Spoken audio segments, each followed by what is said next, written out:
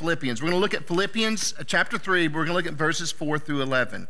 And we jumped into this last week, and so we're going to kind of walk through it a little slower in the next couple of weeks to really understand what's going on with Paul, because we want to understand what Paul's motivation here, because as you read through the book of Philippians, you can tell that when he gets to this section, it is a little bit like somebody put an extra shot of adrenaline in his frosted flakes that morning, because the change tones a little bit.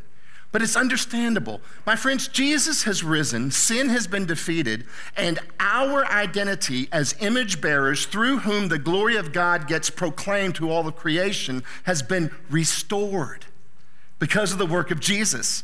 That anything that diminishes our view of that glorious reality ought to be challenged with emotion and with vehemence, because this is our birthright, and yet other religious obstacles and obligations begin to creep in and distract us from that reality. It is not simply the sin that challenges our full flourishing in our faith. It is also the things we put confidence in other than Jesus in order to deal with the guilt or the consequences of that sin. That ends up becoming as much as a distraction away from Jesus as preoccupation with maybe some sinful bondage that we're secretly still bound to. And so Paul recognizes this. And so what we realize is what Paul is seeing here is the foresight that he had of how detrimental this early Christian, it would have been to the early Christian movement to introduce that although there's the revelation, there is nothing you can do to be made right with God.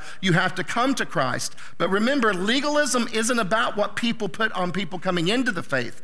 Legalism is about what they put on people after they come into the faith. And that is the issue here. It is about what the Judaizers, who in sincerity, there's no reason to believe that every Judaizer was insincere in their motivations. They may have been authentically expressing the way they understood what they understood what faithfulness to God looked like, and they wanted other Christians to participate in that faithfulness. However, that is the problem. Once we place upon people expressions of faithfulness that are different from that are as an attempt for them to conform to our expression of faithfulness, that's when we may in fact not be cooperating with the Holy Spirit, but with the voice of the accusation of the enemy, and creating a bondage of condemnation. And that's what's taking place here.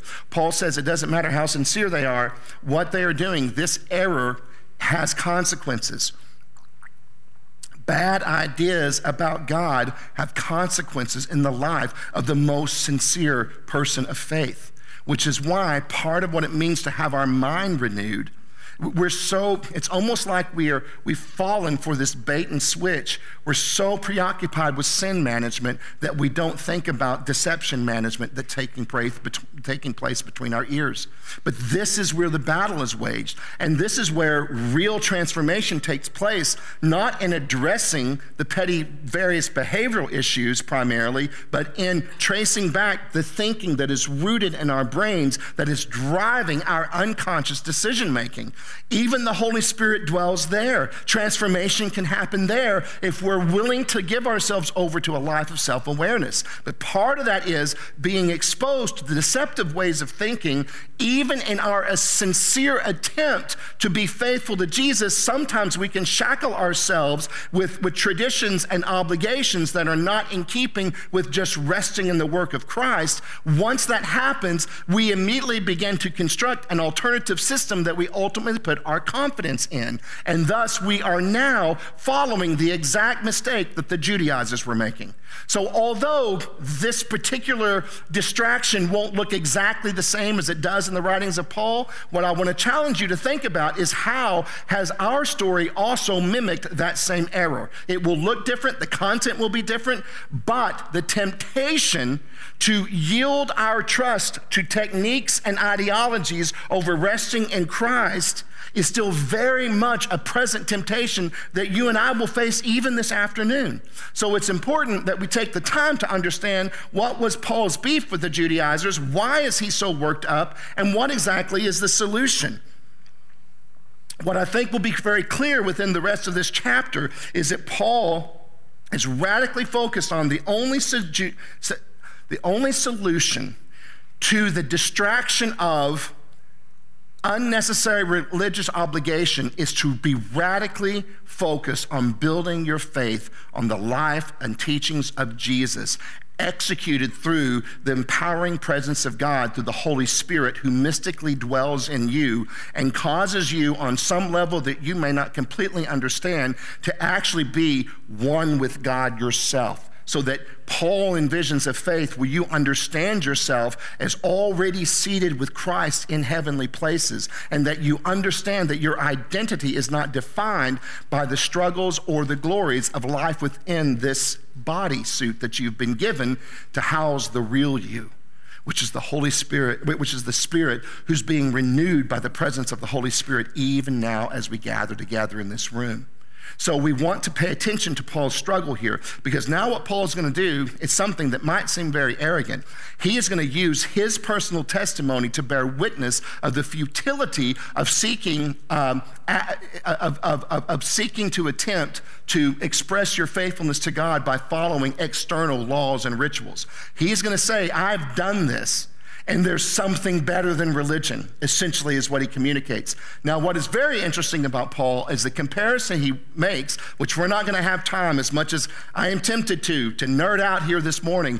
It's really fascinating to look at the way Paul expresses his narrative and go back and read how Paul summarizes the narrative of Jesus in the first part of Philippians chapter 2. And what you can see is he is showing the parallels of how his personal journey is in some way reflective of the journey of Jesus. Now, when he models this, he's not modeling that now compare your story not to Jesus but to mine. He's saying, look at how I find my story in the narrative of Christ. Now you go and do likewise. See, it's not enough for you to be edified by seeing how Paul sees his story in the life of Christ, which is the content that we're going to look at this morning. I hope that you see from the very beginning, the ultimate goal here is for us to take Paul as a model and ask ourselves, do you see your story in the life of Jesus?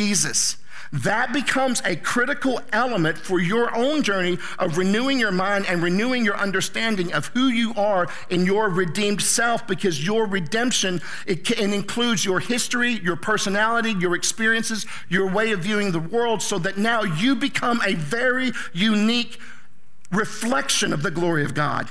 It's not that we're not all diamonds, but we're all at a little bit different angles. And so we're all reflecting it in a different way. But unless we can articulate for ourselves how we see our narrative in the narrative of Jesus, it becomes more difficult to do that. So Paul is he's going to model that right here. This whole narrative where Jesus leaves privilege and he doesn't consider equality with God a thing to be grasped, but rather takes on the form of a servant, and he learns obedience through what he suffers, even to the point of death. Therefore, God has highly exalted him and given him a name that is above every name, a name, by the way, at which every knee will eventually bow and every tongue will confess he is Lord, which means Jesus Christ's love will eventually win over the hearts of people who can't see his glory at this time. That's the goal. That's the promise. That's what we are participating in seeing made manifest within our generation. That's the privilege that we've been given. So when we look at this, let's see what Paul has to say about his story. He is presenting his testimony, not primarily as an autobiography, but as instruction. He's illustrating the difference in serving God in religion and walking with God in relationship. He's saying, look, if you want to go that route, let me tell you right now, none of you are going to do it better than me. It's kind of arrogant what he says here. And by the way, those Judaizing teachers, none of them did it better than me. I've gone there. So I have learned from that great Indian sage, been there, done that, right? He knows. And he's saying, it's not what you think it is. And so he's sharing his experience as a paradigm for the Philippian believers to follow.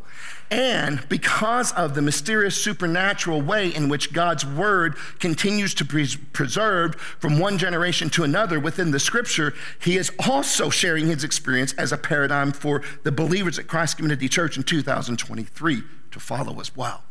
So let's look at this model. So here we are, verse 3. Chapter 3, we're jumping here in verse 4. For we are the circumcision.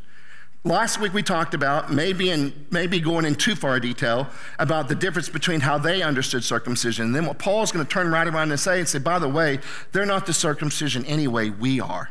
Because ultimately circumcision was never about simply following the external ritual. It is about what it symbolized in the heart. And for us, we have experienced the cutting away of the flesh from the heart, so we are the true circumcision. So he starts with that statement. So he's creating this polarity. I'm one and I'm with it to say, and I am uncomfortable with too much us-them rhetoric. But when it comes to ideas about God, sometimes it is helpful to say this body of belief about God is different than the way I understand God. I don't think I'm better than them. It's not that kind of us and them, but it is saying, okay, that's an understanding, and if that works for you, great, but you have to understand you have the freedom to explore other ways of being Christian than just one particular narrow denominational culture. And it's okay to explore those things because you might find that there's something out there that is actually more fitting with the way God's put together your temperament and your passions, so that it will actually equip you to be more successful in removing the obstacles to your faithfulness. So he begins with essentially, as in the words of Gordon, the late Gordon Fee, God rest his soul, he says it this way. It's as if Paul is starting this section by reminding them that there is no future in the past, but rather the future is in the present. And we'll look at how those two things relate to one another. So the first part is Paul essentially saying, look, there is no future in looking back to the past.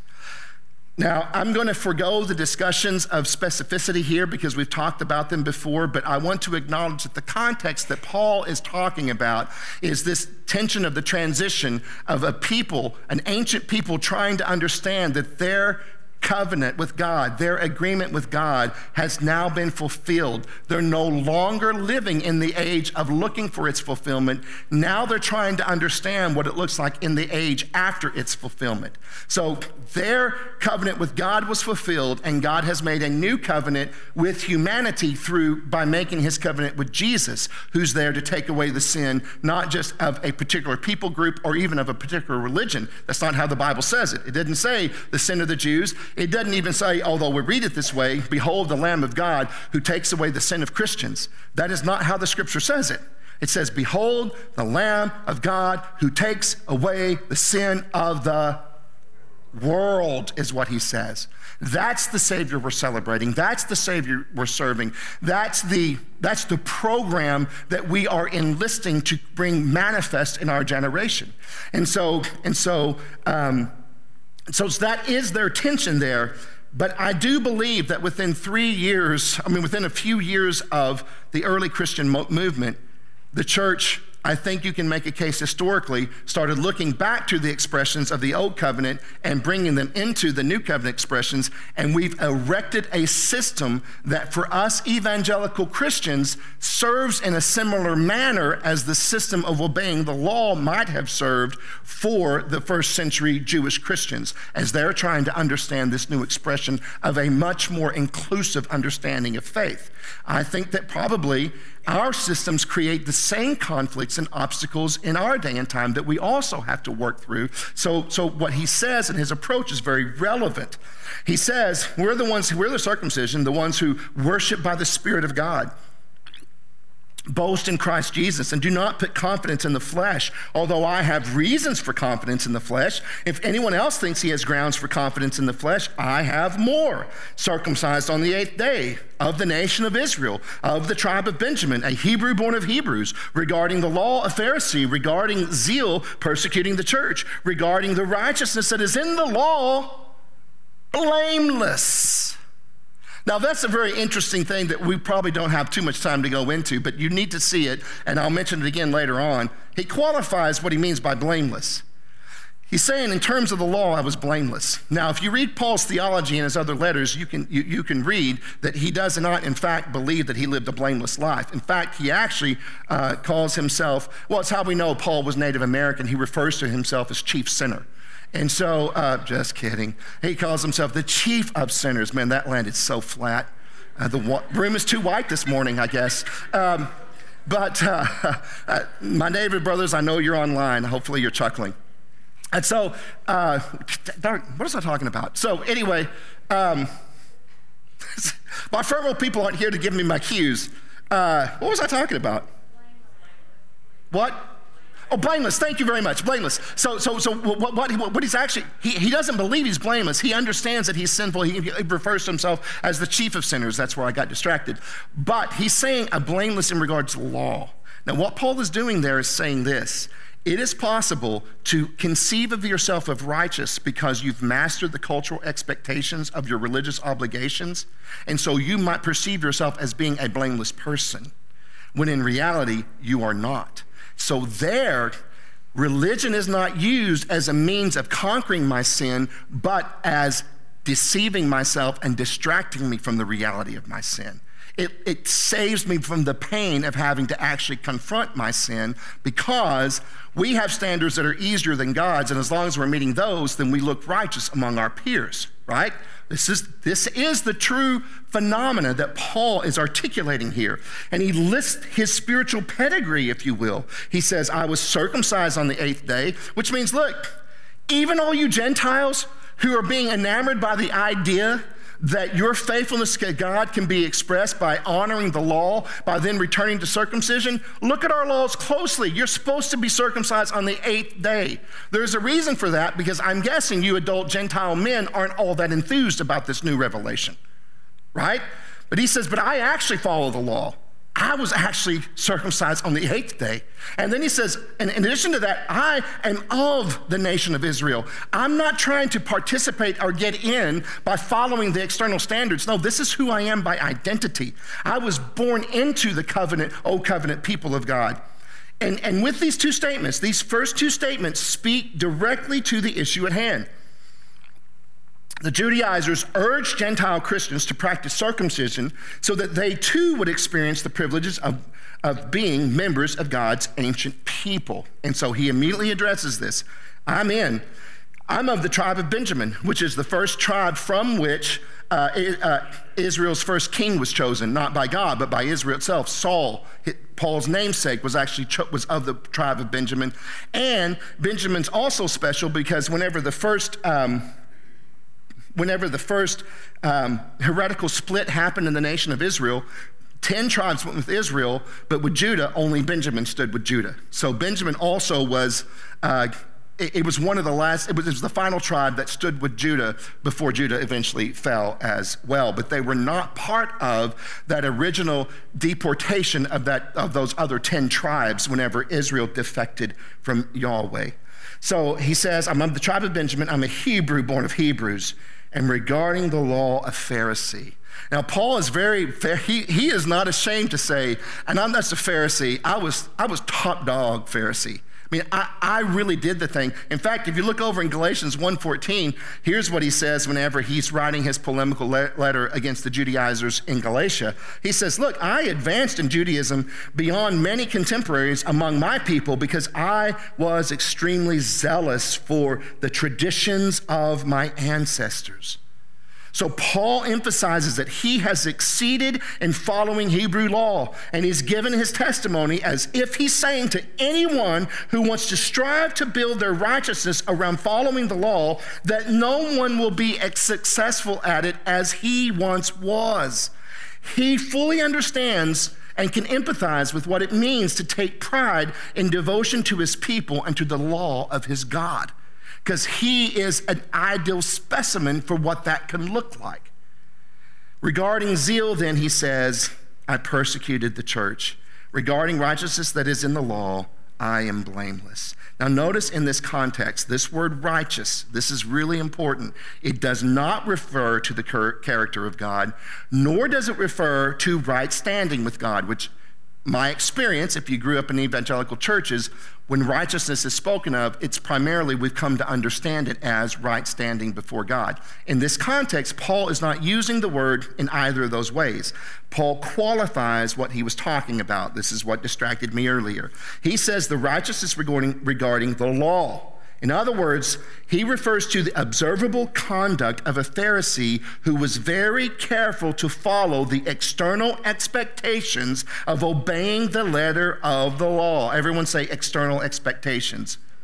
Thank you very much, youth group. Sorry, it's just never going to be out of me. This righteousness is not about right standing before God, but right living before men. Now, this is really important. If you get distracted from resting in the work of Christ and in primarily making your life built around faithfulness to Jesus, it will be because some other figure or organization full of humans has made you feel deficient in some way, so you want to follow the practices of the group so that you're part of the group. It's a very powerful human motivation, and you don't have to be religious in order to feel the reality of that longing and that desire. So this is very important because most of us think that we get into legalism because we're just trying to please God, but if you listen to someone's story long enough, most of us got distracted into legalism because we wanted to please a man or a group of humans or some kind of system that was represented by them. That's why it's usually in whether or not we are legitimizing our faith before men in the way that we're living. That's usually the invitation for legalism. Not so much we consciously think, now I have to earn God's approval. It gets mixed up with that further on down the road, but in the beginning, that's what it's about. And this is what Paul is saying here. I was very successful at that game. And of course, I've been vulnerable enough with you all that you hopefully understand. It speaks to me because that's exactly the way I used my evangelical Christianity. I mastered the system so that I could be somebody within some context.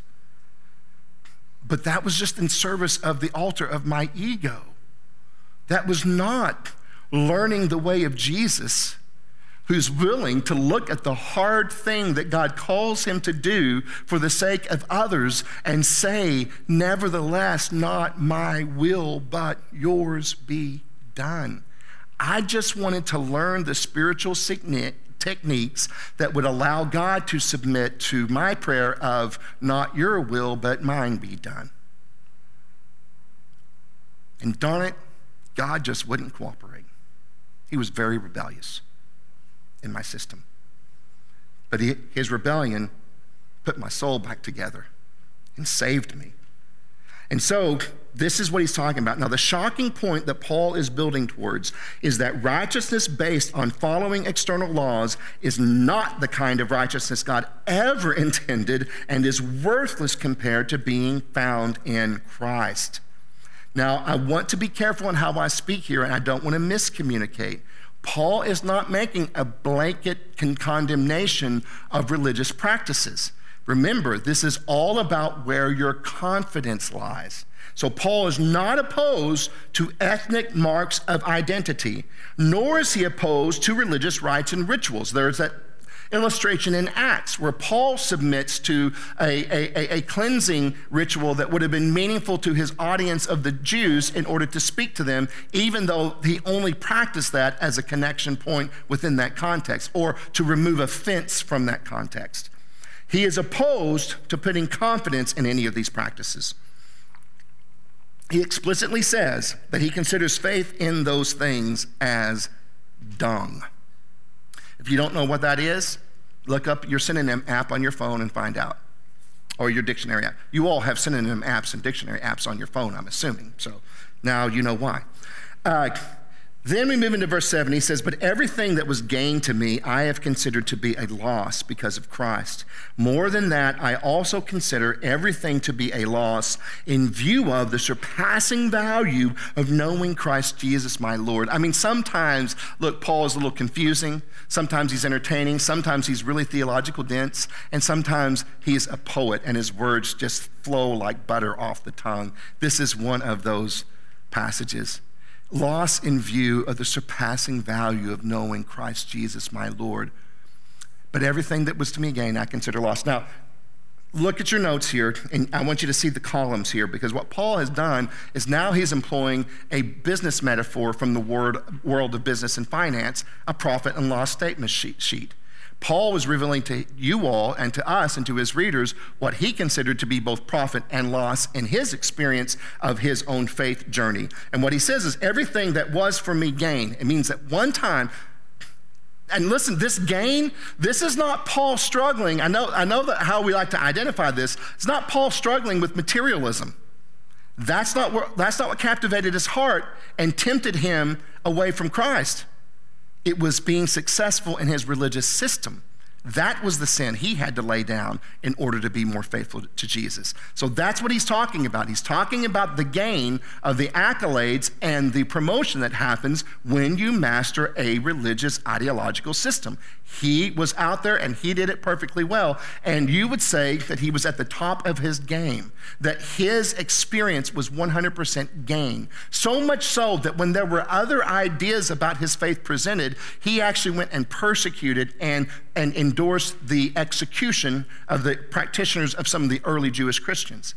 And so, but what he says now is, those things that were to me gain, now those very things I actually consider a loss in view of knowing Christ. I know it's a little trite. I know it's a little sentimental. I know it's a little bumper sticker. And I try to get away from that as much as I can. But this is where that very simplistic understanding that Paul seems to be saying, there really is a difference between being faithful to a religious system and being in relationship with Christ. Because I've done both. And I've gone from one, and now I'm in the other. And he's saying the water is way better over here, my friends. But notice the words he uses. And this is very instructive for us, because I do believe it speaks to one of the errors that has created a toxic subculture within our particular movement of evangelical Christianity. Because what Paul says here is that it is only superior because I know Christ Jesus my Lord.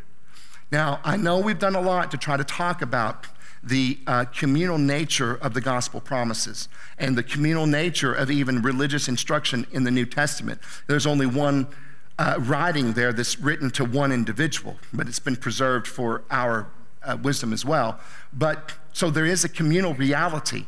But the truth is, as individuals, this is why we recognize that when you go from his story to their story to our story, you're still not done. There's that place where you have to say, what does this mean for my story? Where does this truth interact in a practical way in my narrative? And this is where we have to say, we can talk about the glories of the covenant and the community of grace, but unless as an individual you choose to entrust yourself to it, then there is a limitation to the liberty that you're going to experience. Because somehow at some point that has to become moved from the concept of my ancestors and my community to the truth that is mine. That I see that in some way I've earned and I own. Now, I don't mean you earn your salvation, but we've got to earn our wisdom, my friends. Every piece of wisdom will cost you units of pride. And unfortunately, wisdom has a high inflation rate. So if she offers a lesson to you today and charges 5 units of pride, and you say no, and then the pride beats you around a little bit and you realize I kind of need what she's peddling, you go back to the store 2 weeks later and say, okay, here's my 5 units of pride, I want to buy that wisdom. And she'll say, sorry, it's 10 units of pride now that it'll cost you to get this wisdom. And that is the reality of the flow of life. And so here, what Paul recognizes is, and what I'm saying is, at some point, unless I act upon this wisdom we're talking about, it'll just be rhetoric for me. It won't be a dynamic reality. In the same way, when I look at this beautiful woman on this roll over here, and I say I distinguish her as my wife. See, it's not that she's the only wife. There are other wives, but it's different for me, for her, because she's not a wife. She's not other wives. She is my wife. So now that establishes, here's the thing.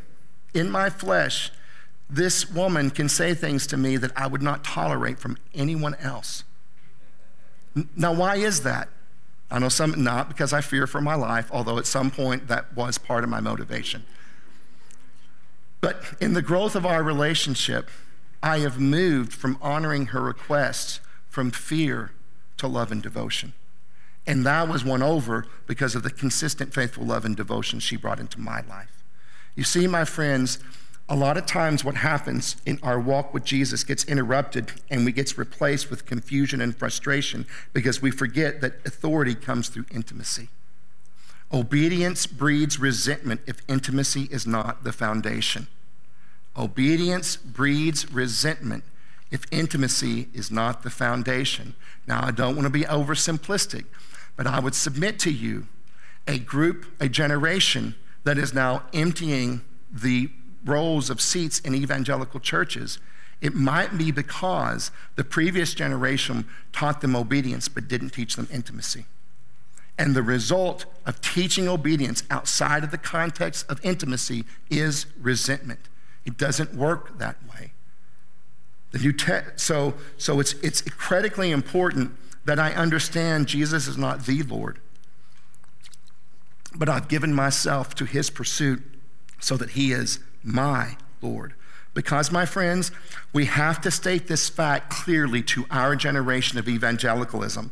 The New Testament writings do not envision a faith that is detached from acting upon the teachings of Jesus. The New Testament writings do not envision a faith that is detached from acting upon the teachings of Christ. However, I'm afraid that we have, in fact, created those two categories. You see, if I claim to believe in the person and work of Christ, but I am not surrendering to following his teachings, then I may be a good Christian, but I'm certainly not a follower of Jesus. They're not the same thing. And I'm looking out on this crowd of people, and I'm seeing both enthusiastic but also subtle nods of the head. And the very fact that I can explain those distinctions to a group of people, and you know what I'm talking about, that there is the difference between someone following Jesus and someone following being a good Christian, then you can see how far off track that we've come just by the very fact that those two categories exist, and you all know exactly what I'm talking about. We've become distracted. God is calling this church, this community, to pull together and to begin to explore what does it look like to just return to a simple faithfulness of Jesus as the measure of our spiritual maturity. That's why God called us into a season where we renewed the mission of the church. We exist to equip people to be true to Christ, kind to all people, and be the body of Christ in our community and beyond. Because we want to center our spirituality directly around the person and work and teachings of Jesus. Because here's why. It's not a new legalism, my friends. It's born from the conviction that we can never fully understand who we are until we practice the way of Jesus by living his teachings. Until then, it's only going to be theoretical. You're going to be talking about a person referring to yourself that you really don't know. You don't know that until you have done more than read books and been part of discussion groups where you pontificate your opinions about the teachings of Jesus. Until you face an enemy that you want to retaliate with, and this Holy Spirit says, turn the other cheek, then you don't really know who you are. You don't know what you're made of. Because right now in that scenario, I assume I'm going to punch the guy in the throat. I've gone from the nose to the throat. It's more effective. But what I have hope for because of my history is in that moment, I will be gripped with a supernatural power and love that I can't conceive of hypothetically. I can only experience in the moment that I need it. And I've seen this happen. So we do not understand who we are as our Christian identity until we experience the challenge of actually acting on the teachings of Jesus. That's when you discover the depth of the transformation that the Spirit has really wrought in your soul through his movement of grace. And then the last part of 8, he says, because of him I have suffered the loss of all things and consider them as dung so that I may gain Christ. Now look what Paul does here. He is communicating that what the Judaizers considered gain, he considers dung because of the surpassing greatness of knowing Christ. And if you look at the Google, you'll find out that the original word dung he uses here isn't like a sanitized word. He actually uses a word that would have been understood as an expletive in his culture. That's how powerfully strong he feels about this idea. And then he rounds it up with this beautiful, beautiful prose in verses 9 through 11. I mean, even if you're not religious, you can't help but be moved by the prose here. I consider them as dung so that I may gain Christ and be found in him.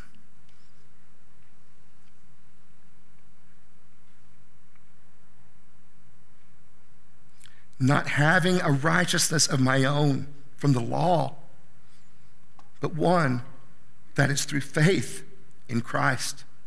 The righteousness from God based on faith, which is really uncomfortable because Paul's solution is, if you want to be righteous, the answer is to believe that you are. That's essentially what he's saying. That's what it means to have faith. It means to believe something that there's counter evidence to. If you want to experience the righteousness of God, take the leap and just believe that you are before your behavior gets aligned to it, that identity. Takes guts to do that, my friends. It's a bold thing to have the audacity to live like you're a forgiven person. That's why most of us don't do it. Verse 10, my goal is to know him and the power of his resurrection and the fellowship of his sufferings, being conformed to his death, assuming that I will somehow reach the resurrection from the dead. Look at this language. I want to gain Christ. I want to be found in him, having a righteousness from God that is based on faith in Christ. Paul's goal is to know him, but then we're going to end with this. Look at the way he defines that, and it's so instructive. There is no gloomy, depressive cynicism in Paul, but neither is there a toxic positivity, triumphalism in Paul either. He says you got to take a hold of both of these realities and pull them together within your chest. Take a deep breath and live them, fool. Just live with these two, the tension of these realities, because here's what Paul says. To know Christ is to know the power of his resurrection, the fellowship of his sufferings, being conformed to him to the point of death, so that you may then participate in his resurrection. No triumphalism or depression, because death and resurrection are constantly at work. Suffering and relief, suffering and liberty, these rotational realities are constantly present in our human experience. Paul knows the secret. I'm going to both identify with Christ in the sufferings and identify with Christ in the resurrection power that is evidenced through God's empowering presence in the gift of the Holy Spirit that was poured out after the resurrection of Jesus. That if you go back into the Gospels, you see Jesus himself said, that's a better situation.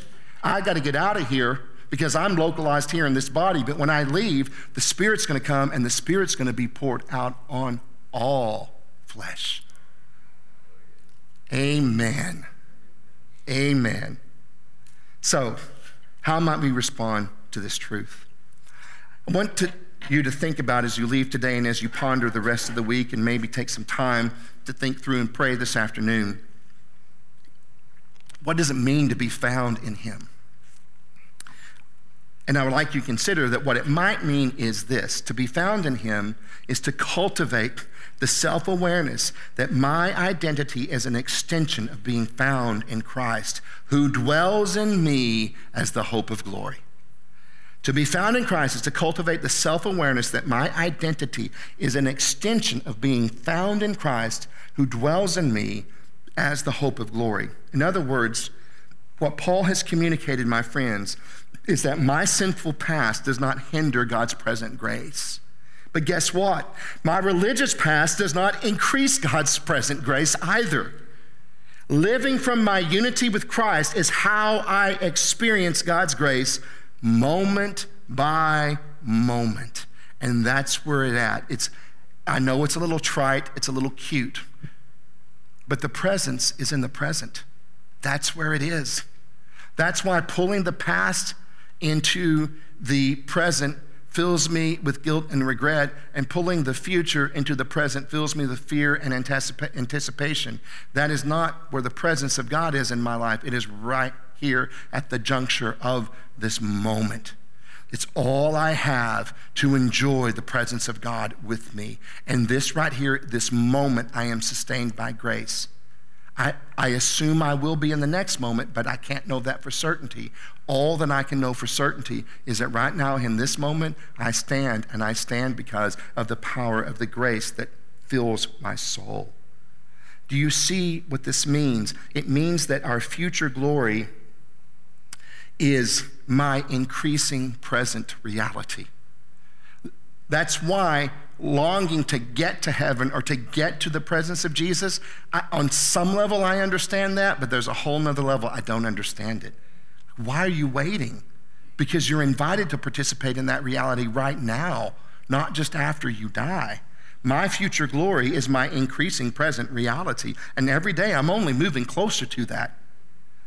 My future glory of living in unhindered fellowship with Christ and unlimited love for others and myself is available in the present through the presence of the Holy Spirit. Because if Christ is your life, then there are some implications. And with those implications, as we ponder them, would the worship team go ahead and come forward as we prepare to come to the Lord's table. So it means, the little thought experiment, there's going to be some movement along the sides, and I know they're very talented and good-looking people, but I want you to center in on your notes for just a few minutes here, because I want you to engage with this reality. All that is true of Christ is true of his body. All that is true of Christ is true of me.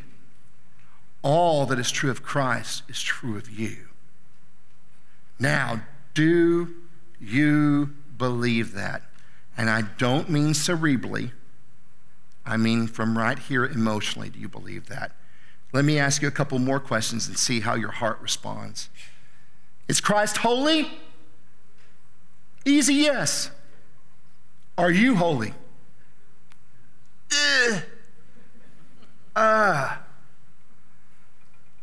Is Christ one with God?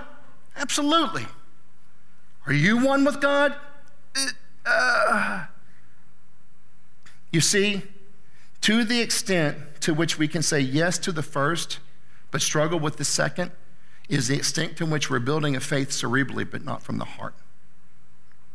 And until that revelation can hit your heart and redefine your own understanding of yourself as a restored image bearer who's clothed with the righteousness and holiness of Christ, so that all that is true about Jesus is now true about you, even though your thinking and your habits have some time that they're going to have to take to live into that reality. Sometimes it's going to take about 50 years to get there. But guess what? Every day you're moving closer to that reality, and every day you're experiencing the secret of John the Baptist, where every little day you can say, today I have decreased just a little, and in my decrease he has increased. This is who you are. This is who you're made to be. But if you understand yourself as lousy, pretending to be righteous is very different than being righteous and struggling with still some lousy behaviors. Those are two very, very different paradigms because they expose the heart of your own self-concept. Is Christ one with God? Yes. Are you one with God? Yes. Is Christ holy? Yes. Are you holy? Yes. Here's the key. I'm going to give it to you. I know I'm a death coach. I don't give a lot of keys. I will give you the keys that will change your life. Right here, the secret. If I had golden chocolates, I would give them to all of you because this is the golden nugget that you can leave with. I'm summarizing the New Testament faith like this. Trust what God says about you and treat yourself accordingly. Not others. Stop that. Don't go there yet. Because too many of us want to treat others that way, but we won't treat ourselves that way. It will never work. You will only ever love your neighbor as you love yourself. So as long as you're still struggling with self-loathing and self-hatred, it's always going to be mixed in with your loving actions toward your neighbor. Trust what God says about you and treat yourself accordingly. My friends, it takes guts. It makes those brothers and sisters of ours that are still enamored with religious systems extremely uncomfortable. But you know what? Your liberty just might be their salvation too, if you can treat them with kindness and love rather than participating in the rhetoric of the argument. Would you all stand, please? My prayer is that you can come forward with this on your heart. And here's what I want to say. If you recognize that you don't treat yourself according to what God says about you, that is a sin for which you need to repent. I know these aren't the sins we call out. It's supposed to be our gambling and our cursing and that sort of thing. But the real sins lie in the beliefs that support those actions. And maybe this morning the sin you need to repent of is simply how unkind and disrespectful you think of yourself as an image bearer of God who has been redeemed at a great price. And because of the price he paid, you don't have the right to treat yourself as worthless anymore because you belittle what he did. Believe what God says about you and treat yourself accordingly.